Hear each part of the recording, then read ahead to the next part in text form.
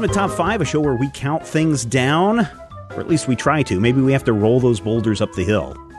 And once it gets up to the top, it rolls back down again. That's kind of how Top 5 works. It's a bunch of up and downs. And this week, thank you, listener, I guess. I don't know. This was sent in by one of our listeners. Top 5 hardest things you've ever had to do, or you've ever done. And this, I got to tell you, is a pretty hard list for me. My number 5 this week is this list. There's still, we may not even get through the entire show, and I may only have 4 instead of 5. I'm still trying to think of the other one. But this list I thought was very hard. It was very difficult to come up with this topic this week. It is extremely difficult. I mean, it can be depressing, I suppose. But I think, here's the thing. If we have to do hard things, hard things make us better in the end. They may not seem like it at the time, but I think doing something challenging, doing something hard, and most importantly, even if that hard thing leads to failure, then that's good in the long run. Because we do become, I don't want to say stronger on the other side, but we come out changed on the other side. Yeah, Katy Perry and or Taylor Swift say whatever doesn't kill you makes you stronger. I don't think they say that. They do. There's a song. I think they say boys just want to have fun and Uptown Girls. Okay, that's Cyndi Lauper, and you're still stuck in the year 1983. There's my number 3. Still stuck. Cyndi Lauper in 1983. Moving past 1983. Moving past that 1983. All right, Rodrigo, what do you have for your number 5? My number 5 is cutting back on fatty stuff. I had a gallbladder issue, and I basically can't eat as much fat as I could before. And it's my number 5 because it was difficult, but not that difficult, because there are strong and quick repercussions to me eating something that's too fatty. So it's not that hard because, people say that, when people have a heart attack, they go for a while without,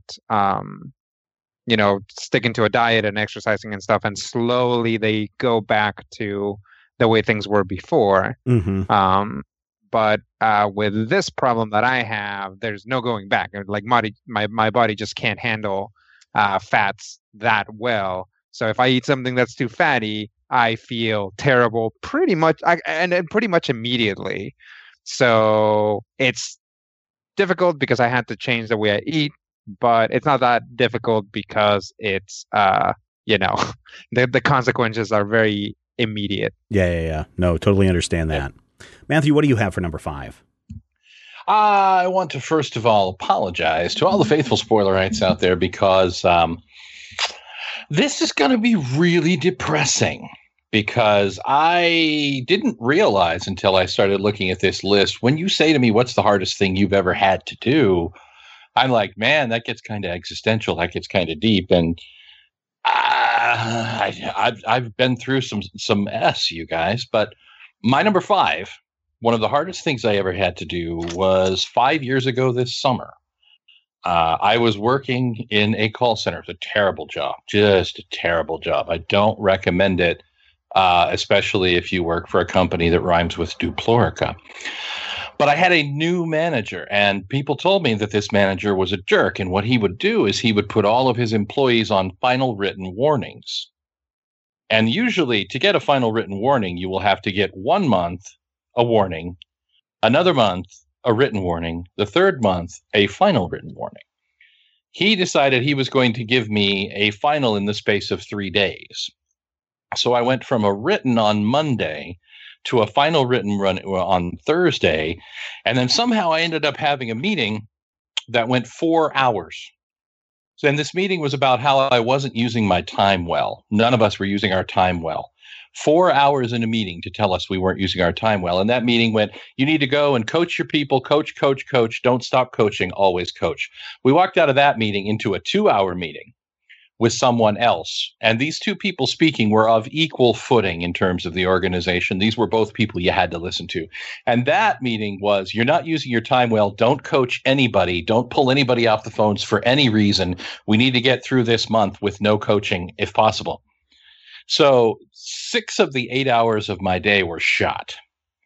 And I walked out of there that night and I was extremely frustrated. I went home and I started writing my report to my boss about how I felt, and it kept turning into a resignation letter.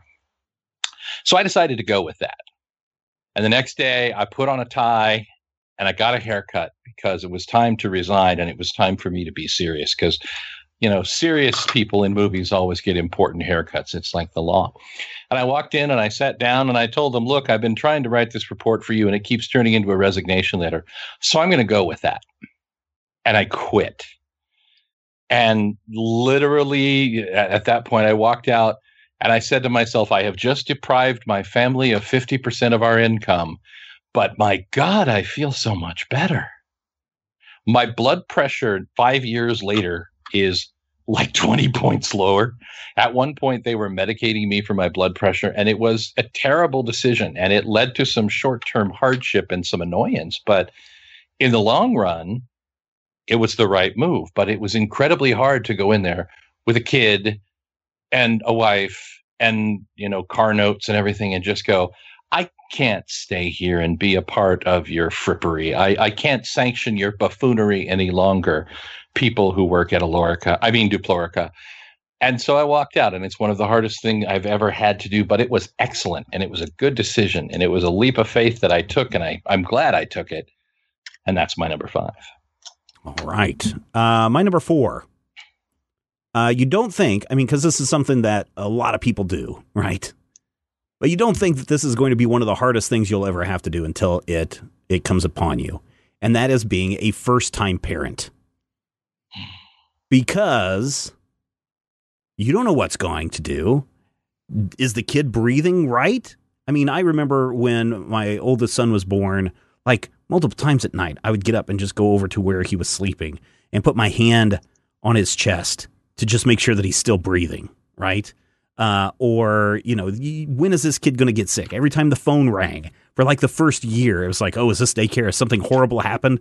I've never had more horrible dreams than when my kid was in his first year as a first-time parent, because you just imagine all the worst things are going to happen. And you feel at times, so is this the same thing that happens to everyone else? I joke about it now about, day-glow green poop and, bloody noses left and right that are just, natural parts of kids growing up. But if you are a first-time parent and these things happen to you, you freak out and you get, pretty upset about stuff. The first time when he was walking and he fell down and knocked his head, oh my goodness, we, freak out. So I think one of the hardest things that I've ever done or that you've ever done is being a first-time parent. Now, some of you may be older, like, Zach. He grew up in a household where he had, he's 18 years old and has a 2-year-old brother, right? So maybe when he becomes a parent, the transition will be easier for him because he was around all of that stuff. But I think for many of us, the first time that little thing comes out and they give it to you and you're just like, oh my God, am I going to drop it? Am I going to shatter it? What's going to happen? And you're like moving in slow motion every time you're around this kid because you don't want to ruin it. It's already out of its original packaging, so it's already been devalued 50%. I think that's hard. And so being a first-time parent is my number 4. Rodrigo, what do you have for number 4? What do I have for number 4? My number 4 was not a kind of a decision. It was kind of like an ongoing thing that I had to do for a while. I guess I did make the decision, but my number 4 was working at a thrift store, which seems like it would be a cool job. And it was in a lot of ways, but I was working on the donation side, and our particular store, I worked for a chain thrift store, and our particular store had the highest amount, or maybe the second highest amount of furniture donated of any store for this chain in the country. So we would get, I don't know, 3 or 4 couches, a couple armoires, like tons of chairs, tons of like patio furniture, just like literally tons and tons of furniture every day. And I had to offload it off of pickup trucks or whatever they brought it in. Like, it's like you would hope that it would come in a U-Haul or a pickup truck, as opposed to, somebody's sedan that I would have to like reverse Jenga it out.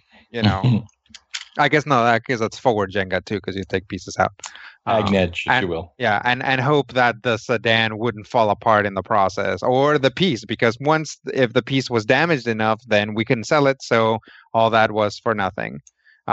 It was really rough work. It is the most physical job I've ever had, like the most physically demanding job I've ever had. And I used to have a job where I would like take shots out of airplanes, or like literally one time somebody was like grabbing me by the belt while I was shooting down into like a feed processor with a camera. I forget that I have to specify that sometimes. I wasn't shooting at people out of airplanes with a gun. It was a camera.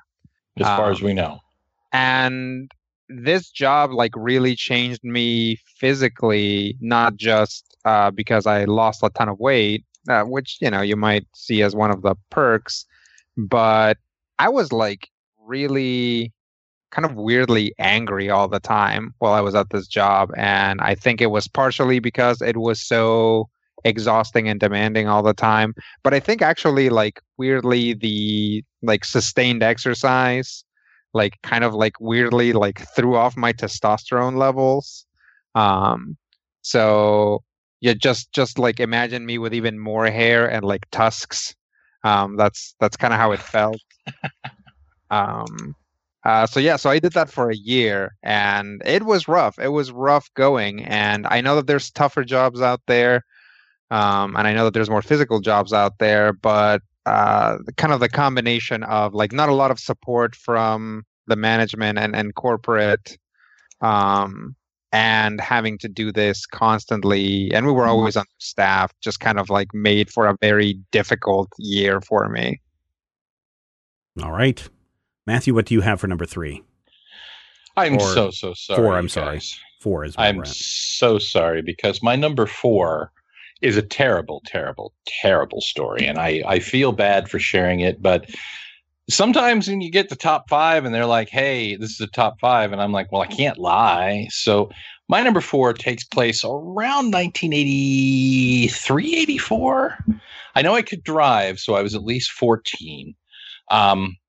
But a few years before, my grandfather had passed away. My grandfather had a hunting dog.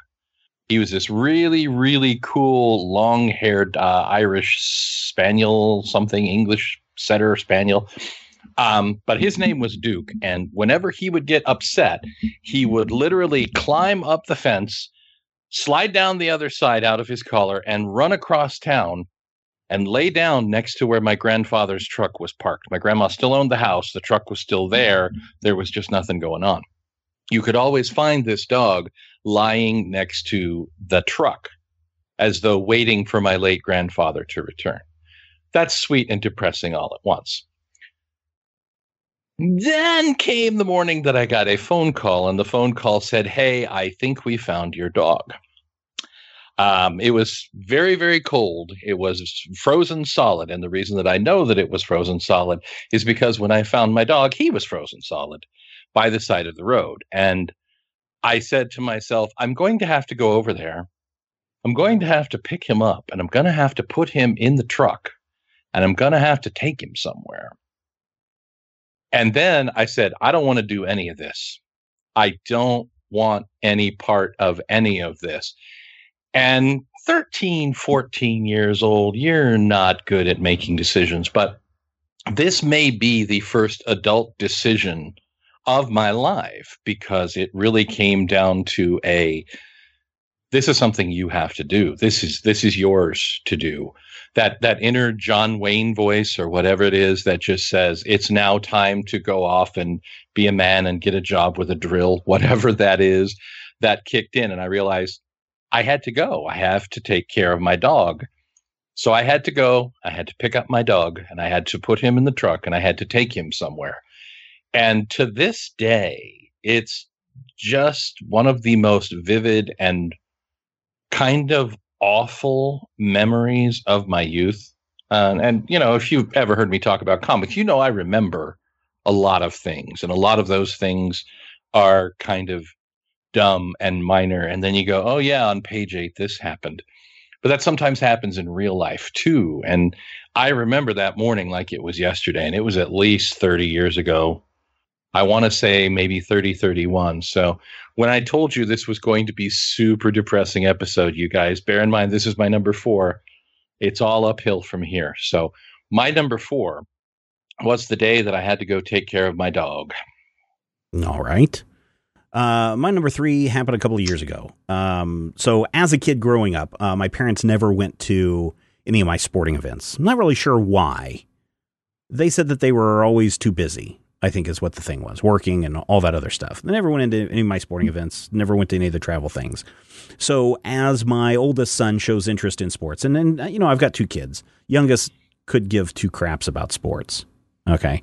But we'll support him, you know, in whatever endeavor that he wants to do. So when my son started playing soccer at the young age of 5, we want to be there every time. We want to yell and cheer for him and all those good things. And so last year, we started traveling soccer. So we go for like several weekends in the fall and the spring.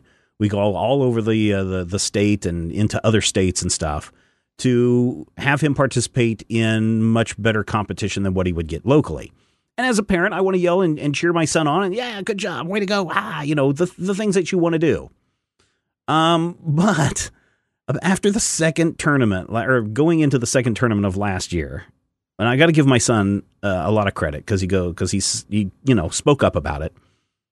But he's like, Dad, I really wish that you wouldn't yell and cheer at my games. And I was like, why not? And he said, because it embarrasses me and distracts me. Uh-huh. And I'm like, okay, I can totally understand that because I can get a little boisterous and I can get a little angry, especially when, you know, refs are not calling some of the bad calls that happen when, when kids are pushing and shoving and punching and kicking. So I could totally understand that. So the hardest thing that I've had to do in the last 6 months is shutting up at my son's soccer games because I so much want to yell and cheer for him, but I know that he doesn't want me. He doesn't want that. And other parents are yelling and cheering for their kids, but he just thinks that it embarrasses him and makes him uncomfortable to know that his dad's, I'm not making an ass of myself, but to hear me yelling and screaming on the sidelines. So that's really tough because part of me wants him to have those good experiences, but also not hurt his feelings. But as I said at the beginning of the show, sometimes out of bad things comes good things. And if you ever want to have a transcendence experience, an experience so transcending, pop on some classical music while you are watching, live sports and turn it up so loud that you can't hear anything else. And it is the most wonderful thing you will ever experience. So while my number 3 is shutting up at my son's soccer game is one of the hardest things that I've had to do, there is this whole other thing that has come about this to where it's like, yeah, I'm going to, because somehow I become hyper focused on everything that's going on, and the music makes watching that game a better experience than yelling and screaming and cheering my son on. So some good things can come out of bad, and that is my number 3. Rodrigo, what do you have for your number 3? Schleicher, you're raising a good kid, and I think that because of that, one day he's going to apologize to you for that. No, because I told him, I said, look, I totally understand why this is, but we had a big long talk about, I will not do this now, but realize that, I'm over there cheering for you regardless and that I love you no matter what. And, if he wants to be a professional soccer player, and if someday he, miraculously gets into a pro soccer club, I told him I will be there at every game cheering him on, just like the tens of thousands of other people in the stadium doing the exact same thing. Yeah. Seriously. That's my prediction. Well, 20 years from now, we'll see. Yeah. Anyway, right. Let's talk about me. It's interesting that Matthew talked about like that moment when becomes a man. Mm-hmm. Because to me, that moment was my number 3 in a way, sort of financially, and that was having to buy a car for the first time. My first car that I actually bought with my own money, which I still own, that was the Yaris. It was difficult. It was a mindset that I didn't have at the time. This idea that, I was in debt from being in college. I was in debt from, being in college. I was in so much debt from being in college. But I didn't really make the choice to go to college. I kind of did, but it wasn't never an actual choice. My parents were always like, you're going to college. I was always like, I'm going to college. And everyone at school was always like, you should go to college. And I was like, yeah, I'm going to college. So that was always something that was going to happen. But I actually had to I picked which college I went to, but even then that kind of wasn't really a choice. But for my car, I did. I had to sit down and figure out which car I wanted. And it was kind of this very grown-up moment for 2 reasons. One, I had to take this financial responsibility to basically say, I'm going to be paying this money from here on out until forever.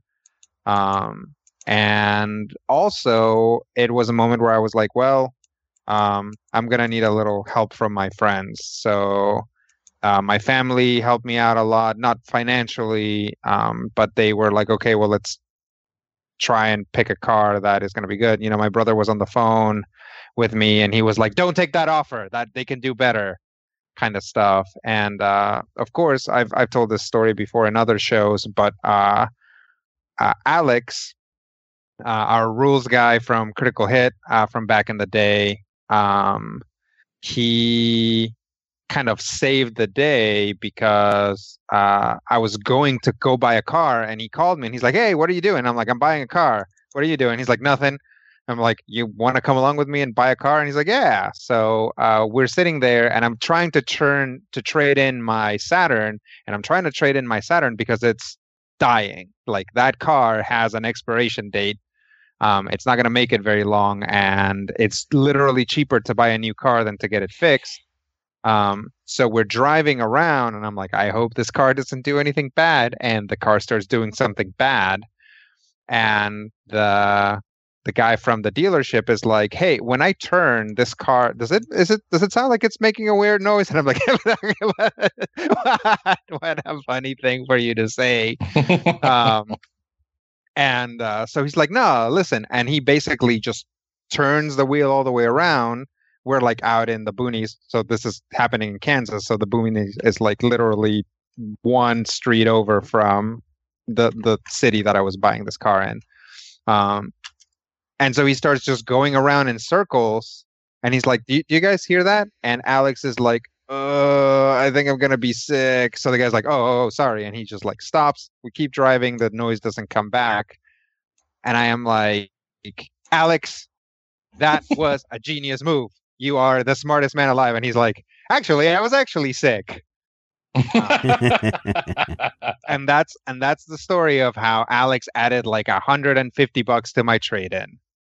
But also the story of how I was like, okay, well, I guess I have to start doing adult things now, buying cars and figuring out what a mortgage is, I guess.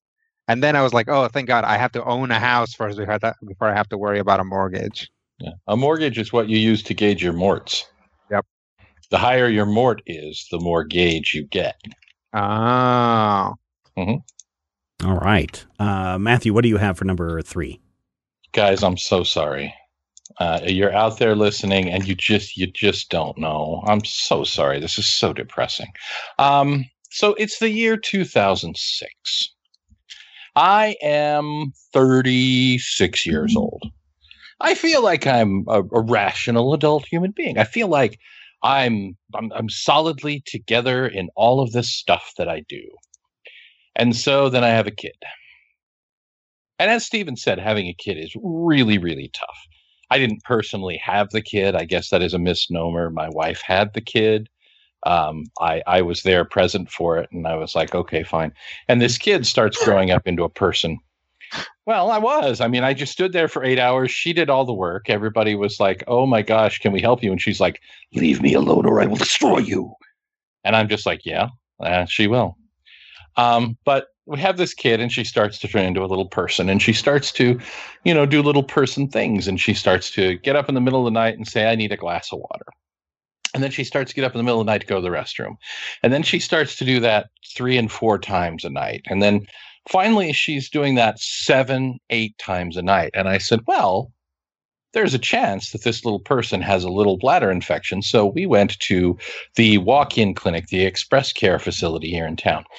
And we sat down and we did the thing, and they took some tests and they took a little bit of blood, and she was very brave and she didn't cry. And the nurse walked in. And as a grown-up, one of the things that I have learned to do is gauge the facial expressions of other adult human beings. And by this point in time, my job was to make sure that if I'm gauging those expressions as something bad, that the child does not freak out. The nurse walked in with a face that I can only describe as, oh my God, oh my God, oh my God, oh my God, I'm so far out of my depth. What do I do? And the nurse says, we're going to send you to the emergency room now. And she was, okay, fine. So we go to the emergency room. And in the emergency room, they immediately start breaking out a bunch of stuff and a bunch of needles. And they're like putting 2 IVs in my child. And I'm like, okay, I'm going to need a little bit more information at this point. And the doctor says to me, your daughter's blood sugar is 600. And I'm like, is that bad? And he's like, oh, that's about 10 times what it should be. And I'm like, oh, well, that's a thing. And as they're putting in the IV, my brave little daughter is crying. And she's like, what is this for? And I try to explain to her that an IV, means that you may not have to get as many shots. And the nurse is like, no, don't tell her that. Because they knew what I didn't know. And we spent the next 3 days in the pediatric ward getting used to the revelation that my daughter had type 1 diabetes and was going to have to deal with needles pretty much every day forever. And when you have that little person and you build that little person and you're like, okay, this is that little person that I built and something is wrong. And what did I do wrong? And oh my God, how are we going to, blah, blah, blah, blah, blah, blah, blah. I told you this was depressing. I'm so sorry, you guys. It gets worse from here. But as we sat there and we dealt with this and she came to terms with this and, she was like, I just want to go home. I want to go home. I'm like, well, we have to deal with some stuff. She's like, no more needles. I want to go home. I'm like, when we go home, there's going to be more needles. She's like, fine, needles, but I want to go home. So we get her home. And years later, we joke about this. She and I have a running gag where we'll go to the store and she'll say, can I have this sugary thing? And I'll say, nope. She's like, you're mean. And I'm like, well, you shouldn't have broken your pancreas. And other people hear this and they go, oh, you're a terrible father. And that's true, but not for the reason they think. But in the year 2010, when that's happening, it was one of the hardest things I have ever had to deal with because, when you say things like chronic disease and lifetime management and all of these things that I'm thinking, I'm like, not just thinking, how are we going to do this? What are we going to balance? Balancing, my relationship with food is complicated already because I'm enormously fat and I'm dealing with all this. And now we have to work all of that together. And oh my God, there's going to be insurance. And how are we going to pay for all this? And it's just and then, of course, there's also this little person who's just like, hey, let's read some comic books.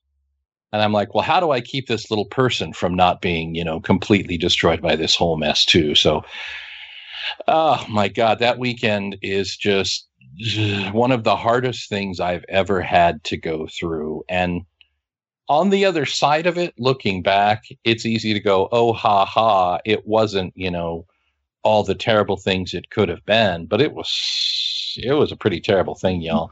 And even now, even when we joke about it, there's these moments where you're just like, what's your blood sugar? 550 what? And that all comes back. And it's all right there in the front of your head. And you're just like, oh my God. And that, my friends, is why I've apologized 10 times. I'm going to keep apologizing for the rest of the show, because my number 3 is that. Yeah. My number 2, and this is true, doesn't matter what job I've ever had. When I have to go in and quit that job, it is the hardest thing to do, to quit a job. I know Matthew talked about it earlier, but for me, it's like every job that I have quit, it's so hard for me, because it's like, when I quit jobs, it's not because I am unhappy. Usually it's life change things. I've got to move. I've got to do this. I've got to do this. But man, I get in there and start talking to my boss about it, and I get pretty emotional about quitting a job, because part of it for me is that I'm doing something bad, but I feel like I'm letting the company, whatever that group, organization, whoever that I'm working for, down. And so quitting jobs for me is super, super, super hard, just because of that feeling of, oh, I'm letting you down, instead of, hey, I'm going off to do something really cool. But I feel bad about quitting jobs. I really, really do. So that is my number 2, quitting jobs. Doesn't matter what job it is. If I quit a job, it's really tough. The last job that I quit, it took me 6 months to finally work up to going in and walking away from that place. So there you go. Rodrigo, what do you have for number 2? My number 2 is weird, because it is kind of, sometimes it feels like a fact of life. But it's also kind of a big source of anxiety for me. And it kind of comes from the fact that when I was a kid and I was actually getting ready to go off to college, I was sort of sold this bill that I was going to go to college, and then I was going to land a job in my field. And then after a couple years, I was going to move on to a bigger, better one, and then a better one, and then a better one.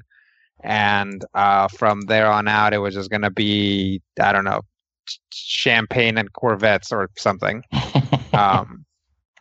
And so I got a job after college, and after 2 years, I was like, okay, well, it's time for me to move on to that other job. And it just kind of never happened in the way that it was, quote unquote, supposed to, right? And it actually took me a long time to figure out that there are no guarantees in life.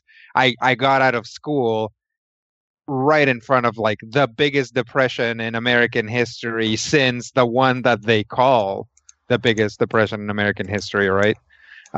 So it there were no jobs, and there was none of this other stuff, but I really kind of to this day kept up that job search. I've been looking for another job, even when I left that job and got another job. I'm always kind of programmed to be looking for jobs. It takes a lot out of me to look for jobs, and it takes a lot out of me to stop looking for jobs.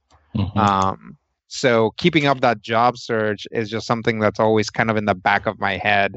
And I've been doing it. And today, randomly, a bunch of emails, I get all these things from Career Builder and stuff. And it's like, hey, there's a job. And I'm clicking it up, and I'm like, oh, this is a job I could actually apply for. I got a job right now. Should I apply for this job? Am I on the right career path? What should I do?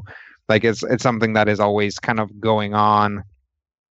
So yeah. Keeping up the job search, it's a hard thing to do, and it's something that's always there, and I'm kind of always doing it. All right. Matthew, what do you have for your number 2? I'm so sorry, you guys. I'm just so sorry. So we talked about, having that little person that I built. Before I had that little person that we built, I had to pick another person to build that little person with. you know how you go around and you're like, okay. Yeah, you go to the 7-Eleven right there on aisle 7. You go, you date the weird alternate chick, and you date the pretty little girl who says she's a witch, and you date the Asian girl a few years older, because if you're going to go off to college, why not be a total cliche? I mean, you do all the things that you're going to do. And eventually, you meet a girl, you go to Worlds of Fun with a girl, you end up marrying the girl. And then the girl, starts having health things. And you're like, okay, well, we're good. We're gonna do this health thing. It's gonna be fine. And you go to the doctor, and the doctor's a douchebag for like 5 years, doesn't know what's going on. You go to another doctor, and that doctor puts before you the Sophie's Choice, the riddle of the Sphinx, the probably the worst thing that I've ever considered in my life. And bear in mind that mere moments ago, we were joking about my daughter's chronic disease. And here is the conundrum handed to me by the endocrinologist.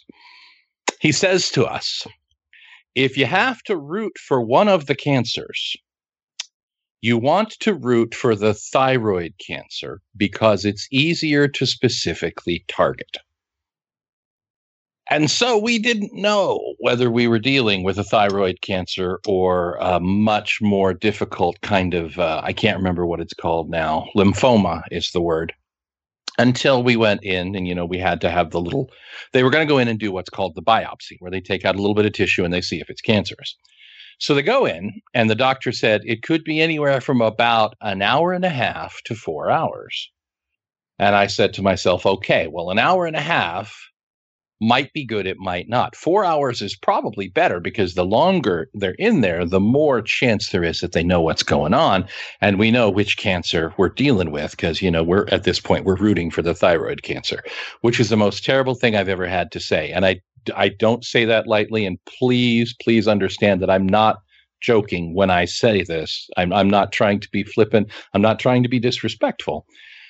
But 5 and 6 hours passed, and finally they come out, and the guy's like, okay, all of this happened and all of this happened. And instead of doing, the biopsy and the excision, we went ahead and took out her whole thyroid and a whole bunch of lymph nodes and some other stuff. And I'm like, okay, that's good, right? And he's like, well, it's good in as much as we know what we're dealing with. We know that it is the cancer that we were rooting for, the one that's highly treatable and has the high curative rate. And I'm like, okay, that's a good thing. That's a better thing. And so after that, we had what's called an ablation. We had another surgery. We had another couple of ablations. And we've gone through just a lot of things to balance not having a thyroid for my wife, because when you don't have a thyroid, all the stuff that the thyroid does still has to be manipulated somehow. So you have to actually take medication that replicates the hormones that come out of the thyroid. And that doesn't happen immediately. You got to build that medication up in your system, and then you got to balance it. And then you got to jump around and put 1 foot in and 1 foot out. And then you're doing the hokey pokey. But I think it was 10 years. I want to say 10 years ago.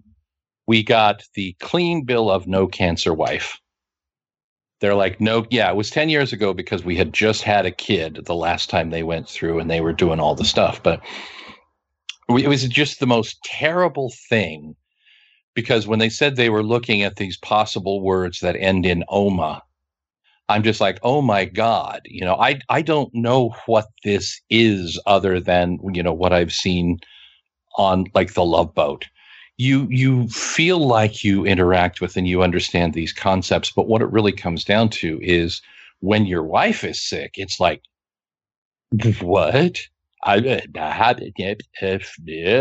Just one of the single hardest things I've ever had to deal with, had to experience. Incredibly depressing, you guys. I'm so sorry. That's 15 or 16 now. But also, as with my number 3, once you're on the other side of it, it's easy to kind of look back and go, that was a trial and all of these things happened. And now when you bounce a check or run out of gas or do something dumb or, smash a plate, you're like, I've been through so much worse than this. Yeah, the truck burned down in the driveway, but I've been through so much worse than this. I've only got 9 toes left at this point. But again, so much worse has happened. In a way, you're not thankful for it. You don't relish it. You don't, it's not a positive thing, but it's one of those things where you're like, what's the Buddhist philosophy? You are stronger now for having been corrected. Right. It's terrible that it happened. It's one of the hardest things that she or I, and she did most of the heavy lifting, I'm going to be honest, have ever had to go through. But man, that was my number 2. And you guys, I'm so sorry. Okay. I'm so sorry. My number 1 is something that, again, kind of going back to what Matthew had said earlier about losing half your income, or in our case, losing about 75% of our household income, was me doing my number 2 in quitting my job, but then making Major Spoilers my full-time job. Because suddenly you go from, a 6-figure income to a no-figure income. And you find out very quickly over the course of 3 months that savings that are built up tend to disappear very, very quickly. And this was something that, man, it was I've talked about it before, but it's almost a year or more before when I was having a lot of issues with my job at the time. And my wife was like, why don't you just quit and do Major Spoilers full time? And I was like, we've still got house payments and car payments and all these other things. And she's like, I think we'd be okay. And I'm like, I don't know, because, we got kids and there's another kid on the way. And it was tough to figure out, do you follow your dream or do you keep the income coming in to where you can, put your kids in diapers and feed them food and those kinds of things. But finally, as many of you know, a couple of years ago, I finally went into my boss's office and said, hey, Major Spoilers as a company is at a place where I can walk away from this and I can do without the money that you are sending my way. And I can, make ends meet and we can make this work. And my wife and I worked very, very hard to pay our bills down to next to nothing over the course of 2 years. And so even though it's still a challenge every single day, Major Spoilers being a full-time job and company is probably the hardest thing that I've had to do, not only just because of the financial part, but also because you have to be that businessman. You're responsible for taxes. You're responsible for, promotion, and you're responsible for filling out all the forms the government sends your way. And it's difficult. It was something that I probably wasn't expecting. And each and every day seems like it's something new and something different and something to grow and build on. But it's the most fun thing that I've ever done. It's the most fulfilling thing that I've ever done. But it is certainly the hardest thing that I've ever had to do, and that is making Major Spoilers my full-time job. Rodrigo, what do you have for number 1? My number 1 is something that I had to do when I was a kid, and it was pretty difficult to do, and it was kind of a rough decision to make, and that was altering my accent. When I moved to the United States, I had a super thick accent, right? I mean, I knew how to speak English because I'd gone to a bilingual school, but it just doesn't compare, right? There's, no matter how immersive, you're still going to have an accent. And I landed in the largest concentration of little shits imaginable. It was in LA. It was not the roughest neighborhood in LA by far, but also not the nicest neighborhood in LA by far. And there were some pretty mean kids. And for me, it really kind of became a matter of like social survival. So I worked really hard to change my accent. And people all the time, when they find out that I actually wasn't born in the United States, they'll comment on that. They'll be like, well, you don't have an accent. how long have you been here or whatever? And I'll tell them, and they're like, well, even then, it's surprising you speak so well. And it's like, well, yeah, I worked at it. I got really tired of being picked on for my accent. So I like what you hear now, the way that you hear me talk is like manufactured. I made it up. I made up this accent. I've picked up, and everybody kind of does that. You always pick up stuff along the way. I definitely cut out a lot more G's from the end of words after living in Kansas for 10 years. What are you talking about? Yeah, exactly.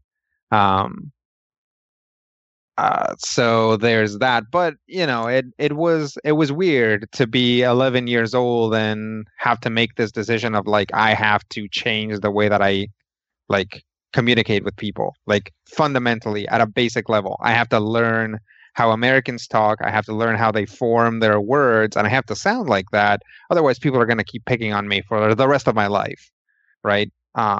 And so, yeah, so I was like, basically, I was like, how do I sound like a white person on TV? And that's kind of why I sound like a white person on TV.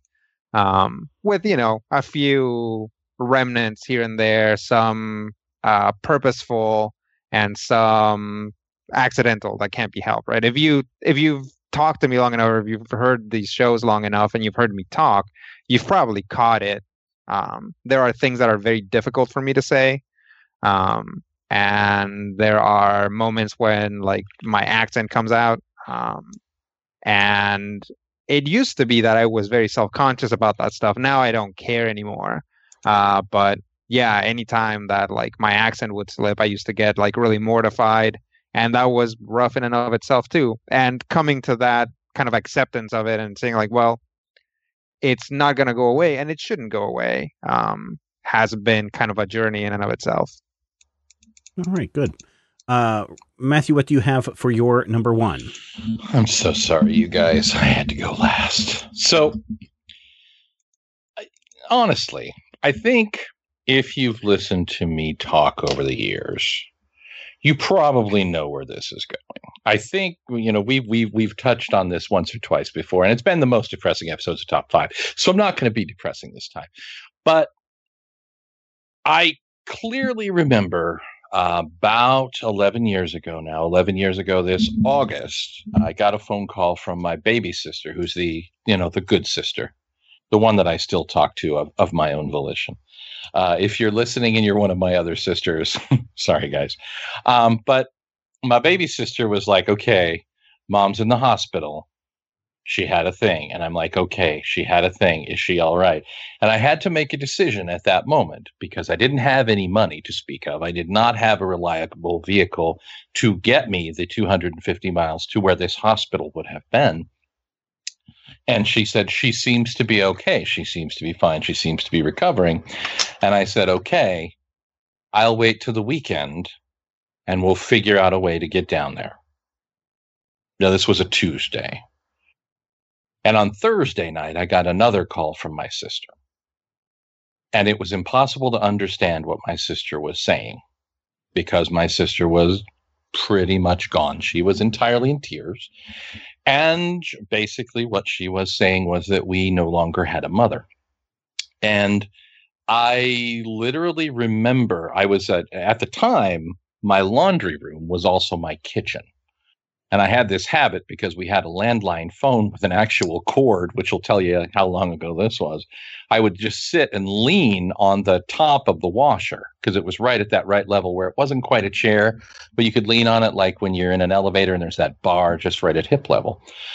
And I was leaning on the washer dryer and Kara's crying and she says the word that I knew was coming. I knew it was coming and I didn't want to hear it.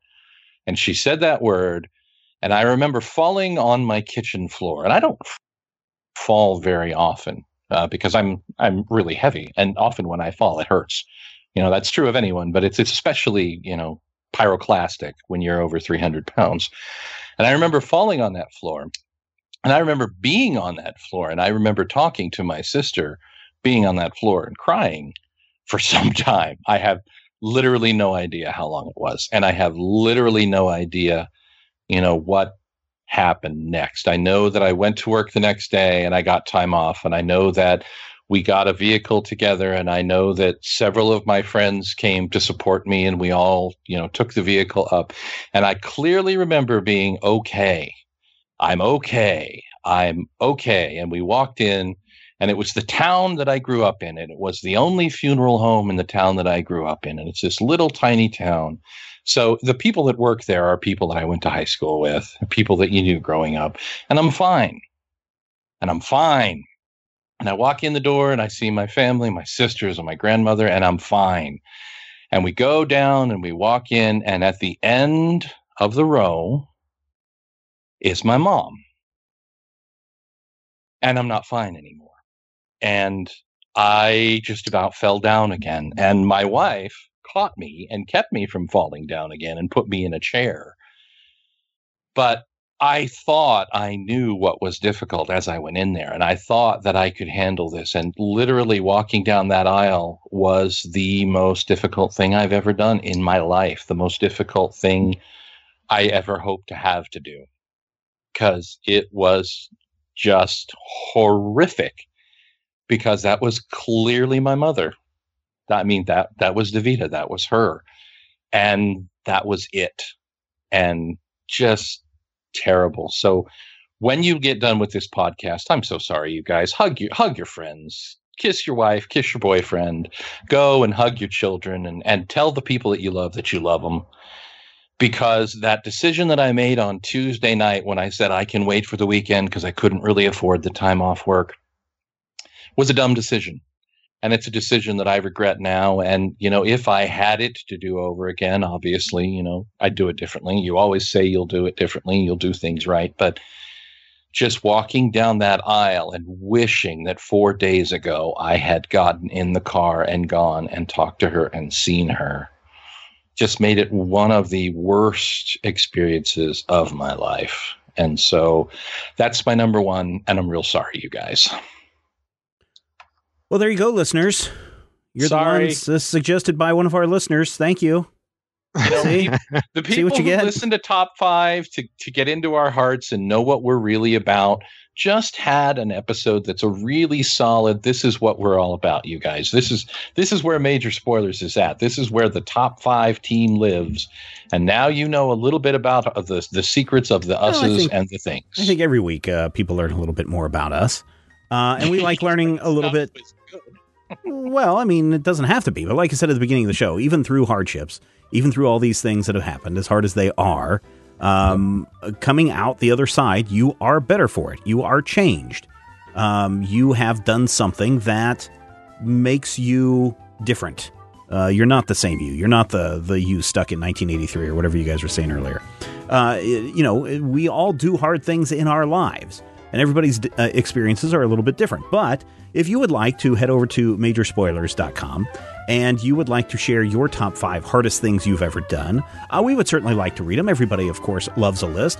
But we know that sometimes talking about things that are hard is also very hard. And we appreciate those of you who wish to share. And until next time, take care.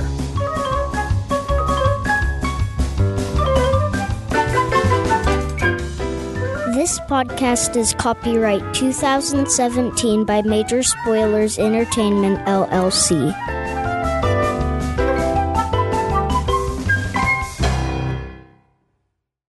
As humans, we're naturally driven by the search for better. But when it comes to hiring, the best way to search for a candidate isn't to search at all. Don't search, match with Indeed. When I was looking to hire someone, it was so slow and overwhelming. I wish I had used Indeed. If you need to hire, you need Indeed. Indeed is your matching and hiring platform with over 350 million global monthly visitors, according to Indeed data, and a matching engine that helps you find quality candidates fast. Ditch the busy work. Use Indeed for scheduling, screening, and messaging so you can connect with candidates faster. And Indeed doesn't just help you hire faster. 93% of employers agree Indeed delivers the highest quality matches compared to other job sites, according to a recent Indeed survey. And listeners of this show will get a $75 sponsored job credit to get your jobs more visibility at Indeed.com/podcast. That's Indeed.com/podcast. Terms and conditions apply.